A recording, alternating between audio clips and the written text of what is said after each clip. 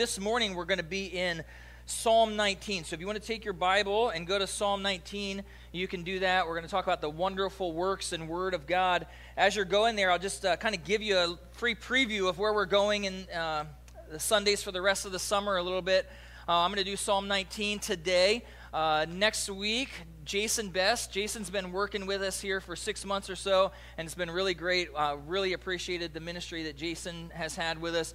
Jason's going to preach next Sunday morning, so you'll want to be here for that. And then on August the 6th, the next Sunday, we have a family. Their name is the Dempseys, and they are doing ministry to unreached people groups as well. And our missions committee is actually looking at the Dempseys as possibly our next new missionaries. Tom and Paula Carr have been with our church for 30 years. Our church has been supporting Tom and Paula, and we have other missionaries that are similar. But it's time for us. We're at a place where we're ready to bring on our next new missionary who's reaching unreached people group. So on August the 6th, the Dempseys are actually going to have our morning service times at the 9 o'clock and 11 o'clock, so all of our church can hear about the ministry that they have, get to know them a little bit more.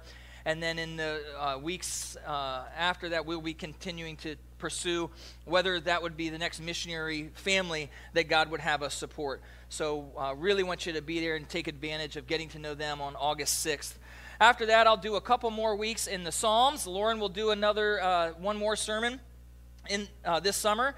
And then after Labor Day, we'll get into our next expository series through a book of the Bible, and I'll be letting you know a little bit more about that as well. But I know that summer's a little bit different with the way that we're doing sermons and things like that, but God's Word is always central. And so today it's in Psalm 19. Hopefully you have your Bibles and you're turned there. I love the Psalms. Some people love the Psalms. Interestingly, some people struggle with the Psalms. The Psalms are very emotional. A good tagline for the Psalms is this is a place you go to respond to God in all of life's experiences and all of life's emotions. And if you've read through the Psalms or studied the Psalms, you know that the gamut of human emotion is expressed in the Psalms. Sometimes you'll read a psalm and it's just exuberant and there's lots of praise and you feel like, you know, maybe they're watching a Seahawks game or something and everybody's all excited. Wait, that's the Seahawks. That's the wrong team. But they're watching a team and they're like all excited and it's like amazing emotion. And then other times you turn the page and you read another psalm and it's like, man, that guy is like, you know, borderline paranoia, schizophrenic. He needs to be medicated. And it's all in the Psalms. And what I love about the Psalms is no matter where you find yourself in life, you can find yourselves in the Psalms and you can find God there in the midst of that. You can be going through the best time in life and you still need to look for God. You can be going through the most down time in life and you need to find God. And the Psalms is that place. And this is the hymnal of ancient Israel, the songbook of ancient Israel, and how they express themselves to God. And the realness and the rawness of the emotion that we find in the Psalms are just amazing. And so I'm actually going to do 4 different Psalms over the course of, like I said, over the next weeks in the summer. And I hope to show you a variety of those different emotions and how we respond to God in those. Today in Psalm 19, this is one of the more familiar Psalms. As I read it, you'll say, oh yeah, I've heard that. I've sung that before. Someone came after the first service. Oh, I remember that song. That's true. They were songs originally, and then some people got the idea that we could make them songs again. And so as we read it and look at it and think about it, I want you to see what it says about how we respond to God through God's works and through God's Word. And so we'll start with God's works in verses 1 through 6. Psalm 19, 1 through 6 teaches us some things about God through his works. And it says this, the heavens, well actually I'll start at, to the choir master, a psalm of David. And you may not know, but that's actually part of the inspired text of Scripture. Those little headings up there are actually part of the Scripture. And so we read those to understand sometimes something about the psalm, that this was going to be sung by a choir. It was written by King David. Verse 1 says, the heavens declare the glory of God, and the sky above proclaims his handiwork. Day to day pours out speech, and night to night reveals knowledge. There is no speech, there are no words, whose voice is not heard. Their voice goes out through all the earth, their words to the end of the world. In them he has set a tent for the sun, which comes out like a bridegroom leaving his chamber, and like a strong man runs its course with joy. Its rising is from the end of the heavens, and its circuit to the end of them. There is nothing hidden from its heat. How many of you are nature people? You like nature. You like being outside. Get your hands up and look around. This is really good, important. All right, how many of you are not nature people? Any of you? That's good, because you're all spiritual and biblical. I know a couple of you are like, I don't like nature, but if I raise my hand, he's probably going to say something bad about me. It's true, I was going to, but nobody raised their hands. There's just something about nature that innately within people that we love, right? You go to Mount Rainier, you go to some beautiful place in nature, and there's all kinds of people. And I don't know if you've been to Mount Rainier, like especially on a weekend, if you can even like fathom trying to get there. But there are a lot of different kinds of people trying to hike these days. Have you seen this? I'm like, lady, those are high heels. We're going on a hike. I saw a lady with like a Louis Vuitton purse one time. I'm like, are you really? I saw a lady wearing a pair of jeans and a jean skirt over top of it. I was like, okay, double up. It was 90 degrees that day. But for one reason or another, everybody loves nature. Everybody wants to be in nature. Everybody wants to get out. And even if you're like, I don't like the mountains and heat and dirt, you probably like sitting on your back patio or your front porch and flowers and the things that, come from just being out in that type of nature. I think that there's something innate in the human heart that loves nature because God put it there. I think that there's something that, we live in the Pacific Northwest, and what happens in the Northwest is that people see nature as God rather than seeing God in nature. But I think that there's something innate there that we can see people's like crazy love for nature, and the reason that all the hiking trails are so packed and crazy every weekend is because God's put something in the human heart that helps us to understand that we can learn something about our God from nature. And people twist that and distort that, as we'll see. But it's there. And I want you to know from Psalm 19, there are other places in Scripture, we could talk about that as well, but from Psalm 19, that this is what we call natural revelation, but that there are some things about God that nature can teach us. And there's some really important lessons about God's nature and God's character that we can learn just from being outside and looking outside and understanding things and looking around and observing in nature. You say, well, what are those things? If nature is singing a song about God, what are some of the things that nature teaches us? I'll give you a few of them. One of those is that it teaches us about the majesty of God. You've been blown away by nature? We live in a part of the country. I remember I was recounting this the other day. I grew up in the state of Delaware. The highest spot above sea level in the state of Delaware is about 400 feet. That's not far. I'm probably higher above sea level standing on this platform than anywhere in the state of Delaware. And I remember in 2001, I flew out to the Northwest for the first time ever to candidate as a youth pastor. And I remember it's one of those amazing, beautiful days up, at 30,000 feet, but down here it's gray and disgusting. You know those days, like 10 months out of the year? Yeah. And we're flying in, and there's this incredible snow cone coming out of these clouds. And I was like, what is that? And it was Mount Rainier. And you know those days where it's like amazing, you can see it from the sky, and then there's just a layer of clouds? And I got to see Mount Rainier for the first time, and I'm like against the window. Other people are like, what's wrong with this guy? I'm like, thank you, Jesus. This is amazing. I never knew this existed. Woohoo! And it just blew me away. The majesty of God in his creation. It teaches us something about the glory of God, like the greatness of God and the amazingness of God. We don't look at things in nature. If you've been blown away by something in nature, someone sent me a few weeks ago, someone from here, they were at Yosemite, which is one of the places that I really want to go, and they were sending me pictures from Yosemite National Park. You don't go places like that as a Christian and not see something about the glory and the greatness of God. Nature also teaches us about the wisdom of God, doesn't it? Like if you start to dig in on how tides work and how seasons work and how phases of the moon works and different things like that, you think like the wisdom of God in putting all this together. The creativity of God, okay? The duck-billed platypus. Like really? You got to be creative. Because then none of us just sitting down on our own drawing that sucker out, right? I was going to put a picture up here, but I knew it would distract you. And some scientists would be like, well, actually, it's very practical. No, it's just creative. And it's weird looking, but it's creative and it's weird. And so weird creative types like it. Are you a weird creative type? Don't raise your hand. But you probably like the duck-billed platypus, right? Nature teaches us about the creativity of God. You go swimming in the ocean, somewhere where you can actually see the ocean, not around here, but somewhere where you can actually see the ocean, and you look and it's like, this is incredible and glorious and beautiful, and it teaches us things about the creativity of God. Like, who came up with that? I know, millions and billions of years just like came up with it, and it's just like, oh, it's not that big of a deal. No, an infinite, powerful, creative God. Aren't you glad that God's creative, right? What if we all looked the exact same? What if we all wore the exact same stuff? What if we were all robots? What if everything was just utilitarian? It'd be so boring. We don't live in a boring world, do we? We don't live in a boring part of the world, the Pacific Northwest. Like, at the end of the day, you can look at nature and see the creativity of God. You can see something about God's power, obviously, and just the way that everything has been created. And Scripture says that he didn't even have to lift a finger. He just spoke, and there it was, the power of God through his creation. Creation teaches us something about the enduring faithfulness of God as well. Scripture says that, another psalm says that he holds it all in the palm of his hand. The enduring faithfulness of God, to not just let that go, to not just say, you know what, these people have really screwed up what I intended for something different. I'm going to start over. The enduring faithfulness of God is seen throughout all of his creation.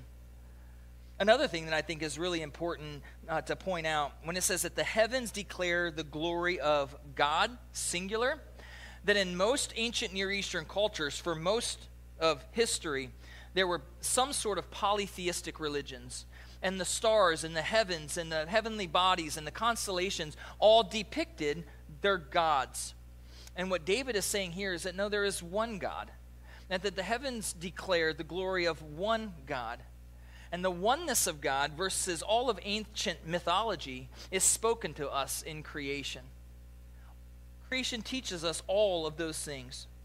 As a matter of fact, there's a New Testament passage that you probably have heard and know well, but I'm going to turn to Romans chapter 1, because Romans 1 teaches us some more important things about what nature says about God.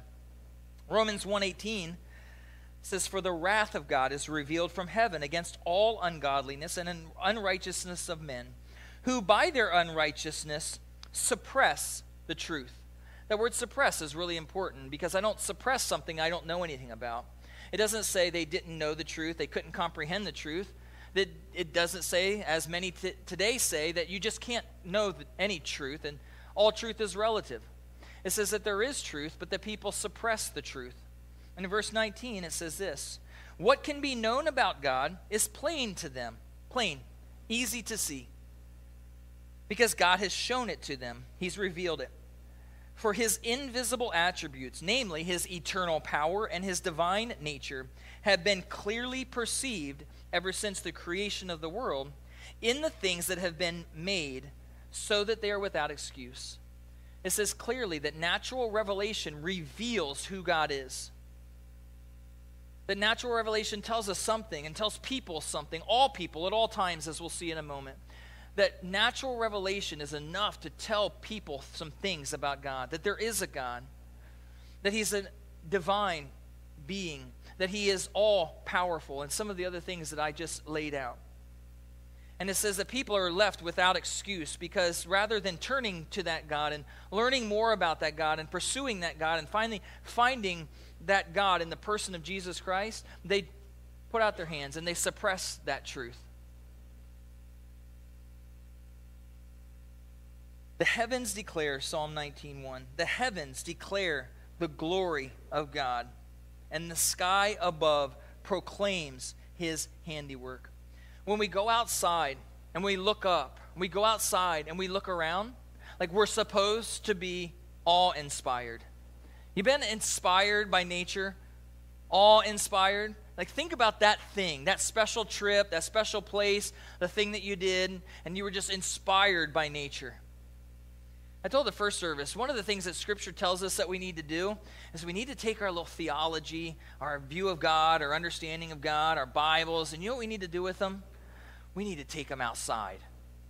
You need to take your theology and you need to take it outside. You're like, but I don't like outside. Is there air conditioning outside? I don't like outside. What your pastor is trying to tell you right now is go take a hike. Work with me? Yeah. The first service, it didn't do well either. I worked on that joke all week. I thought they're going to laugh. It's going to be pretty funny. Go take a hike. Anyway, my wife said it's probably going to bomb in the second service too. You were right, honey. But one of the things that's so important, I think, is so good to do is like get outside. Take your theology and take that outside. Because I can go hike and I can go look at the mountains. And Mike Cantrell and I got to go up to Mount Rainier on Friday and spend time up there. And it was great and we love it. But if I just look at that through a naturalist lens, I just see a mountain. But I take my theology outside and my understanding of God, and I've been reading Psalm 19 all week. I take that out there and it just explodes my understanding of what I'm seeing and what I'm viewing. So I would challenge and encourage you guys to take your theology outside and look at nature for what God is teaching you about himself in nature. There's an author, his name is Paul Tripp. I talked about him last week with relation to parenting, but he wrote a book called Awe, A-W-E. And he talks about how awe is the goal of everything we do in our walk with God. And one of the things that he says in relation to natural revelation is that natural revelation gives us what he calls horizontal awe. I look at Mount Rainier and I'm like, wow. We see a great body of water. Wow. We see whatever the thing is in nature. That's horizontal awe. And he said, horizontal awe is only ever supposed to stimulate vertical awe.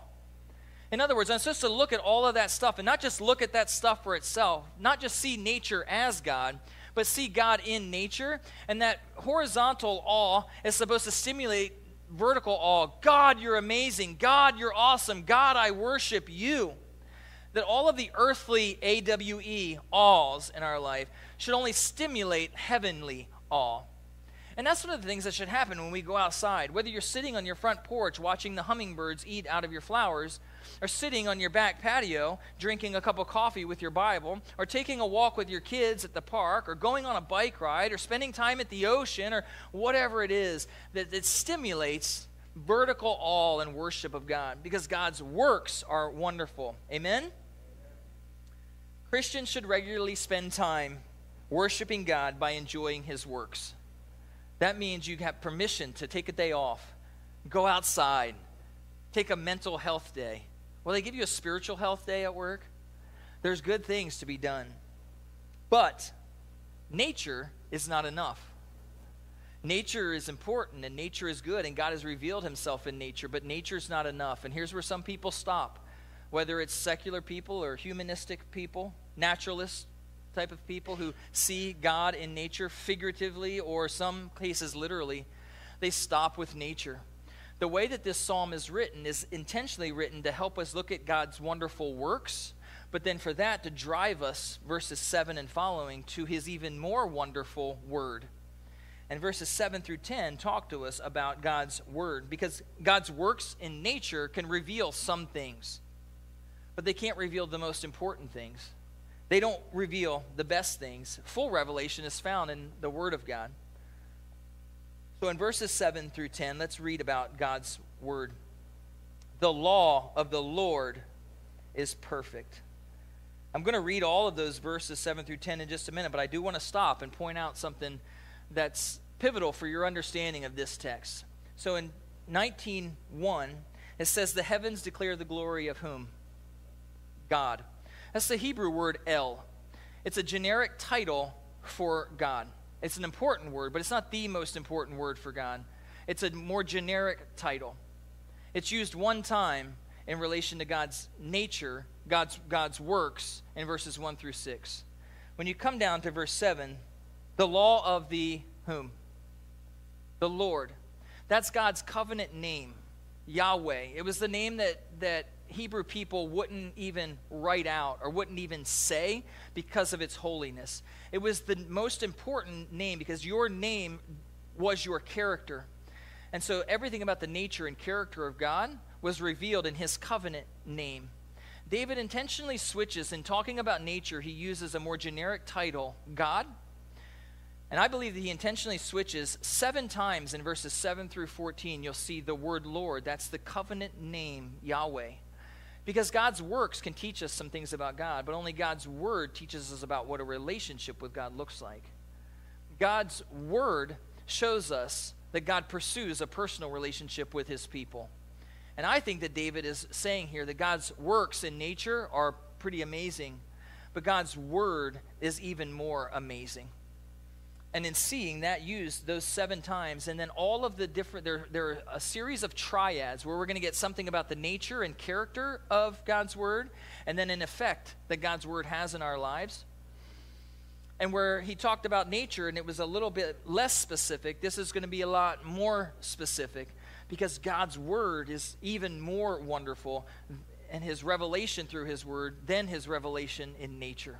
And I want you to see that as we read through here, because sometimes people will be all excited about going outside, but they might not be very excited about taking a Bible with them. They might be all excited about, spending time with God in nature, and all excited about, I worship God at the mountains, or I worship God at the beach, or I worship God, without seeing that the most important place that we meet with God is where? In his word. Because God reveals himself and who he is and his plan and his purpose. And we can't understand salvation without understanding God's word and his revelation in his word. So understanding that, let's dig into what this scripture actually says about the word of God. It's going to tell us what God's word is like, and it's going to tell us what God's word does. What is God's word like? And it gives us several things. Number one, it is perfect. It says the law of the Lord is perfect. Perfect means that it's without error, right? Again, it's like some of your grandkids. If you look at it, you're like, I get it totally because I see them at my house and they're perfect. And God's word, no. Not even a little bit. Perfect without error, we call that the inerrancy of Scripture. And this is one of the key verses that you would go to defend the inerrancy of Scripture. That in all that it says and all that it reports and all of the different authors and the different time periods and all those things, that God's word is perfect and without error. Which means, number two, as it says that it is sure, the testimony of the Lord is sure, that means that it's foundational, that you can have complete confidence in it. That it is a foundation like the Sermon on the Mount says, that this is the foundation, the building your life on the rock as opposed to on the sand, that you can put complete confidence in that foundation, that when I stand on the Word of God, that it is sure. You ever had an experience where you were standing on an unsure foundation? Speaking of nature, there was a time a few moons ago as a younger man that I went on a longer hike with a group of people, and we had big backpacks because we were going to go for multiple days. And so it was a heavy backpack, and we were in the Olympics, and if you know that the Olympics, like, it rains all the time, when we got out there and it rained overnight, it rained 3.5 inches in one night. That's a lot. If you're not sure, that's a lot. So there was a river where there wasn't a river before. And we all decided that we would find various ways to cross the river. And so some guy was up on a tree that had fallen down. It was like 20, 25 feet high, and he's trying to shimmy across. I didn't think that looked like fun. Other people were talking about, like, taking off their shoes and fording the river and just, going across. And I was like, that doesn't look like fun. There are these rocks, and I'm pretty sure that I can just, like, bounce from rock to rock. As I said, I was a young man. And I thought I could just go from rock to rock and make it across the river. And what I remember is with my big, heavy backpack, I remember stepping on a rock and then stepping on a second rock, and then I remember someone pulling me out of the river. And what had happened was I stepped on the second rock, which was wet, and I slipped, and I fell on my face and smashed my face on a rock, and I had a big black eye, and my wife was there, and she's a nurse, and she freaked out because she thought I had, ruptured an eye or something like that, and they had to pull me out of the river. You know why? Because I didn't have a sure foundation. Right? I thought I could just walk across these wet rocks. It won't be a big deal. And as I stood on that rock, it just was gone. The Word of God, you guys, is a sure foundation. I don't have to walk up to God's Word and think, like, if I obey this and follow this, is it going to go well or not? Like, God says repeatedly that if I put my faith and my confidence in His true and perfect Word, that it will stand up under the pressure every time because it's sure. It says that it's right. Right means that it's authoritative. And in a world where no one wants to have authority and everyone wants to be their own authority, God's word is the authority. And what that means is, here's how we relate to God's word. Instead of looking at God's word and putting that on the table with a lot of different ideas and thoughts and, bloggers and YouTube ideas and videos and things like that about how to have a good life and pick and choose a little bit, that we put God's word over top of everything else, and we view all of life through the lens of God's word. If God's word says do it, I do it. If God's word says don't, that I don't. I don't try to get around it or make up other ideas. That it's authoritative and it's right. It says that it's pure. says that God's word is pure. And that's an interesting word because it means to glitter, which is an interesting ancient Hebrew word. And if any of you have young daughters, you know that God's word can glitter, right? Like I remember when the girls were little, they could put glitter on there, and sometimes we would determine the translation by like how much it glittered, right? Is that a good translation? Because the cover glitters really nice. No, that's not exactly what the word is talking about here. You'll be surprised to know. But what it does mean is that God's word is actually beautiful. I remember dating my wife before she was my wife. I try to date her still now. I've been told that's a good thing. But before we were married and we were dating, we would spend time together, and she was doing some studying. She's a nurse, and so she had all these books on her shelf. And you guys know I'm a book guy. I like books. And so I would go to the bookshelf, and there were these big, huge books. And I feel like the smarter that you are, the bigger the books, right? So I like to at least have big books around, even if I can't read them. So I'd get these big, huge books, like anesthesiology and something about some other kind of ology. And I'm like, well, I like theology, so this is probably the same thing. And I put the book down. There's a huge book. It makes a big thud, which is really nice. And I start to look at it and read it. And it was like these medical textbooks. Have you ever looked at a medical textbook? It doesn't glitter. It's not pretty. It's not beautiful, right? It's just like a lot of like, what is that? As a matter of fact, Jordan Tucker was studying for like the big test to get into medical school. And I'd go back in room 102, and this 8-foot whiteboard would be covered with things that he said was math, but it just looked like hieroglyphs to me. I didn't know what it was. God's word is beautiful. Have you ever had that experience when you read the word of God and you think about it and you look at it and it tells you something about your life and it just makes something make sense? And you have this meeting with God in his word? That God's word is supposed to be pure, radiant. That's another way to say that. Some translations say that it's radiant. We approach God's word as like this textbook. Well, I do my 3 verses today because, a verse a day keeps Satan away. But at the end of the day, God's word is beautiful and radiant and glorious. And as I dig in and study, I don't want it to just be another textbook. I want it to be something that actually brings life. It actually says that it brings light to your eyes. We'll get to that in a minute. It says that God's word is clean. That means it's without any defilement. It said that it's true. And again, true means that it's trustworthy. That it's enduring forever. I love that one. Because any philosophy, any ideology that's created by man always ends up needing to be amended or updated. I love it when science is like, we've got the answer to life without God. And then 10 years later, they're like, well, that was the wrong answer. We got a new answer to life without God, right? Because if it comes from the finite mind of man, guess what it is? Finite. It needs to be amended. It needs to be updated. But when it comes from the infinite mind of God, it never needs to be amended. It never needs to be updated. And I want you to know that God's word endures forever, so you can put your faith and you can put your trust in it.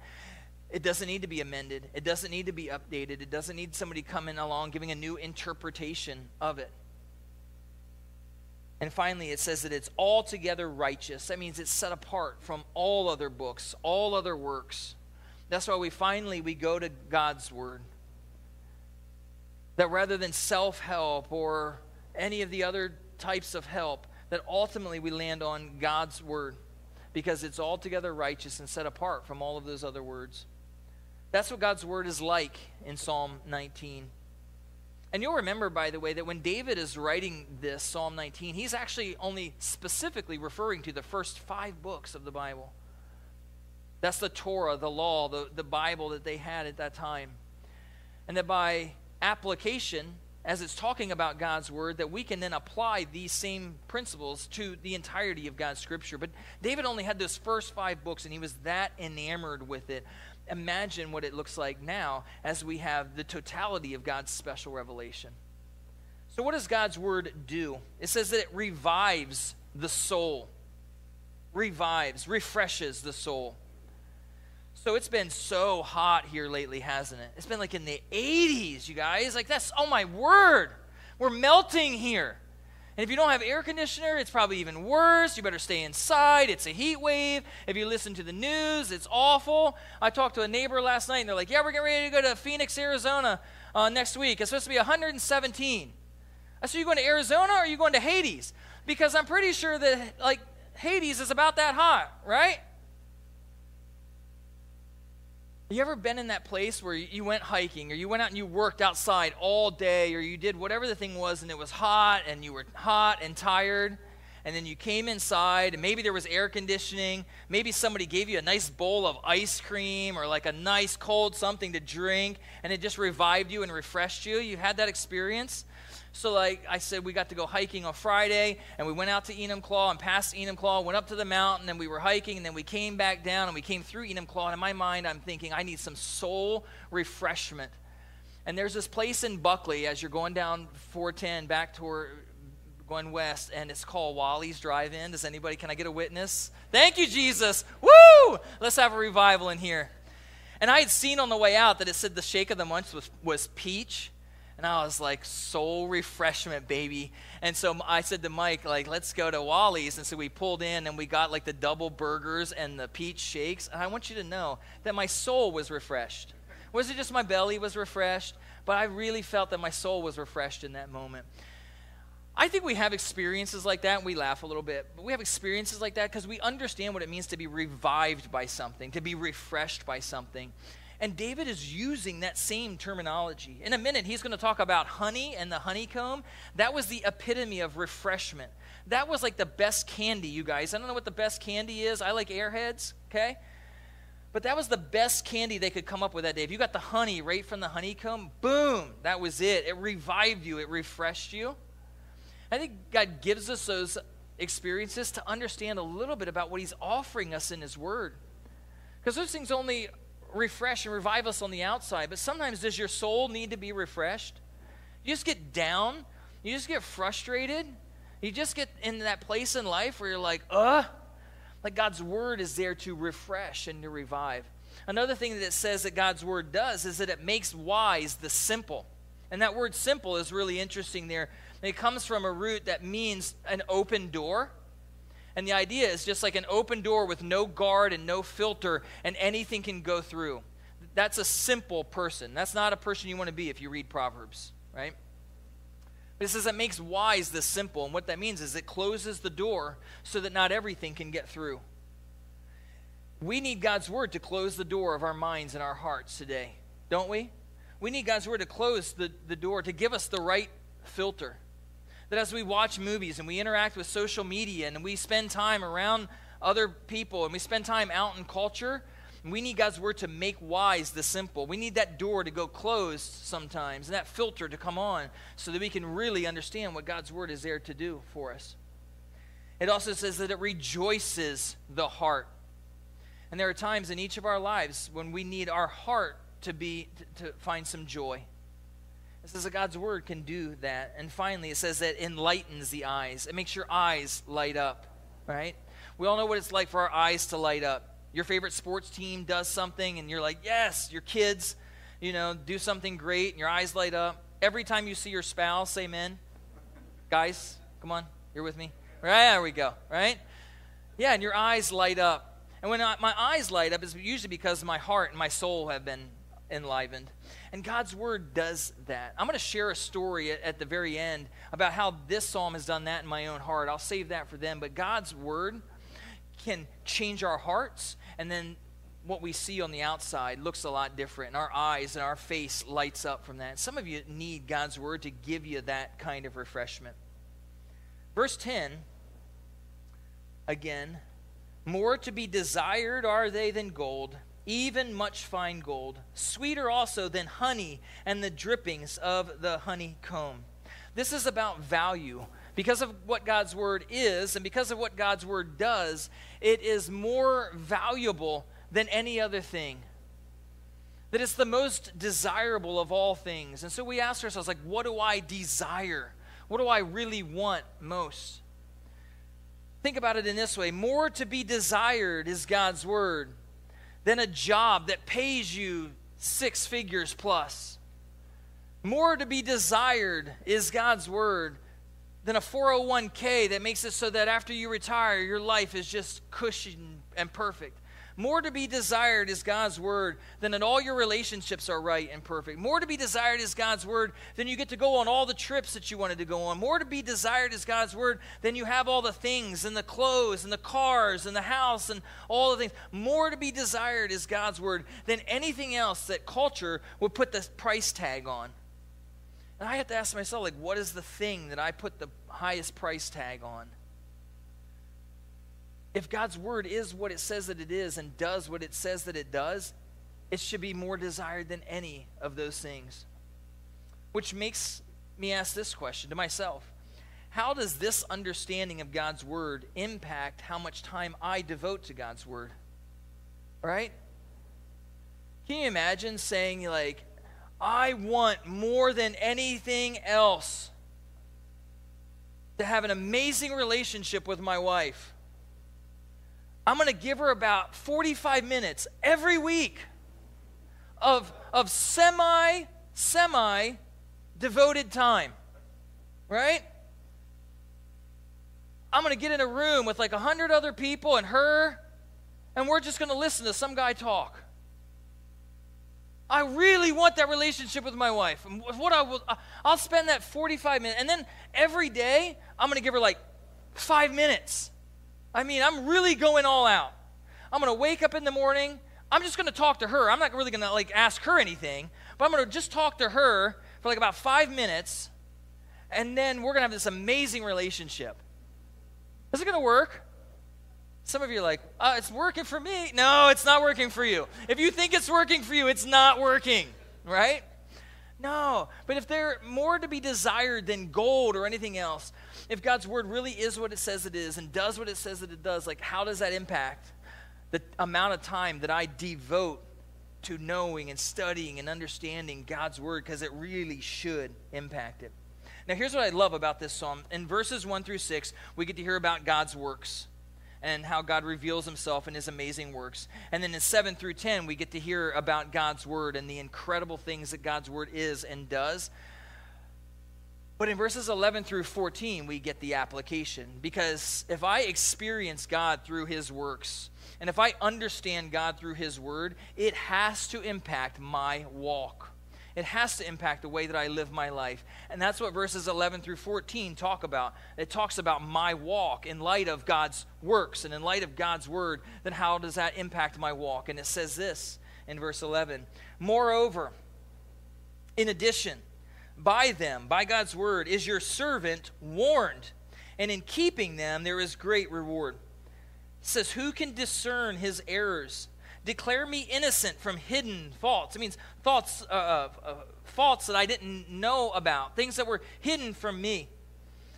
Keep back your servant also from presumptuous or willful, deliberate, or a couple of other translations, sins that I do know that I'm committing. Keep them back. Don't let them have dominion over me. Don't let me be controlled by sin. Then I shall be blameless and innocent of great transgressions. These verses are saying that God's word protects my walk. One of the things that God's word does for us as Christians, as people who put their faith in God and in his word, is that it protects our walk. It keeps us from sins that we could commit without knowing that we commit them. It keeps us from the presumptuous, the intentional sins that ensnare and entangle us that we do know. It protects our life and guards our way from error. And I don't know about you, but verse 11 is really good because it says, verse 12, who can discern his errors? I need the word of God to help me understand my errors.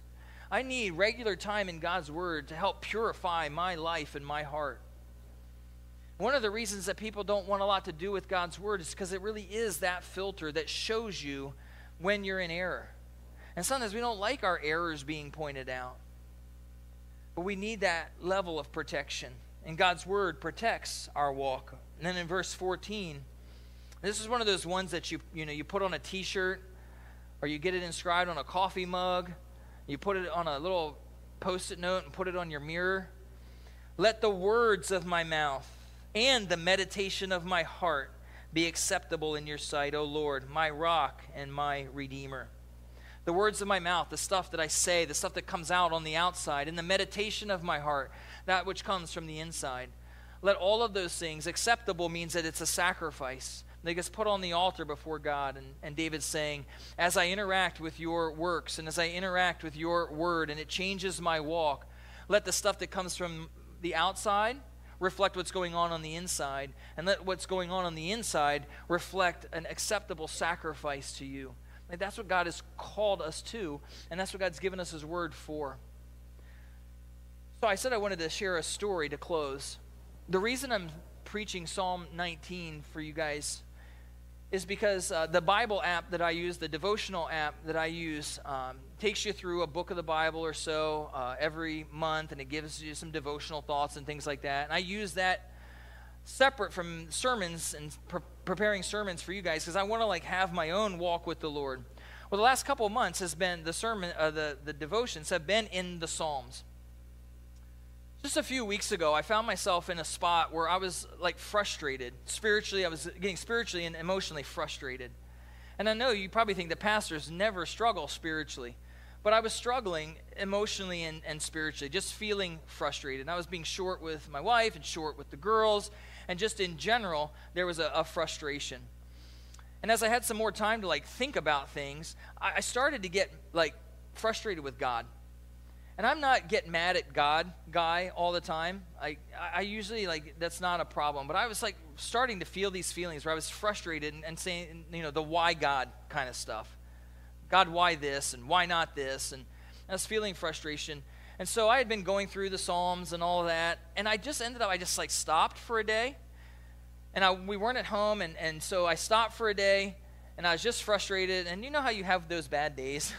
You're frustrated and it just snowballs. I had one of those days. And so the next morning I woke up and I'm like, man, I don't really want to open the word. I know a pastor's not supposed to say this, but I was like, I just don't really want to. But the Lord, for whatever reason, the Lord was like, no, you're going to. And I opened it up. And I actually, because I'm a type A kind of guy, I can't leave things undone. So I hadn't done yesterday's devotion. So I went back to yesterday's devotion instead of just going right to today's. You know what yesterday's devotion was that particular day? The day before the devotion was Psalm 19. And I'm probably going to get fired for this whole confession, but I was really Psalm 19, in my mind I'm I know this one. I was really I know this one. I don't need this. God, I don't need your word. I just started reading it, and every single verse just smacked me right upside the head. Every single verse, it was God just being you need this, you need this, you need this, you need this. And I'm sitting in a place at that point where nature was on full display, as I opened God's word that morning, where nature was just on full display, and it was amazing. And I'm reading the heavens declare the glory of God, and I'm looking out, and I'm oh my gosh, what am I doing? And the Spirit of God used the word of God to change this guy in that day. Because I was struggling with stuff and I didn't need to be. But every word as I went down through there, and I'm praying and talking to the Lord, and it was this little worship session and some repentance time. And there was really some God, I'm going in this direction. I need you to shut that door and show me, make wise my simplicity. And I need you to enlighten my eyes. I need some reviving and some rejoicing. And he used his word to do that. And the reason I tell you that, and ultimately, verse 14, I wrote it down, and I was just quoting that to myself throughout the course of the day and the next few days. Just let the words of my mouth and the meditation of my heart be acceptable in your sight, O Lord, my rock and my redeemer. I just over and over. Because God's Spirit uses God's word to change the hearts of his people. And when I preach these things for you, it's because God's done, especially in this one, a work in my heart with it. And I want to challenge you today to let God do that. So a specific challenge this week would be this. And maybe this sounds a little corny, but I think it would be beneficial. Sometime this week, or maybe more than once, but at least once this week, commit to doing this. First of all, take your phone and put it down. That is hard, right? Put the phone down, put it away from you. Pick up a paper Bible and go outside. And the only reason I say put down your phone and pick up a paper Bible is because if you're like me, the phone Bible dings all the time. Right? I'm reading it and then somebody texts me, or I'm reading it and then a reminder shows up, or I'm reading it and then I'm reading the news and I don't even know how I got there, right? Put that guy down and just pick up the paper Bible. It doesn't have any notifications. It's really nice. Pick that up. Take it outside. Maybe you're going to take it to your front porch or your back patio. Maybe you're going to take it on a hike or a little walk in the park or whatever it is that you do.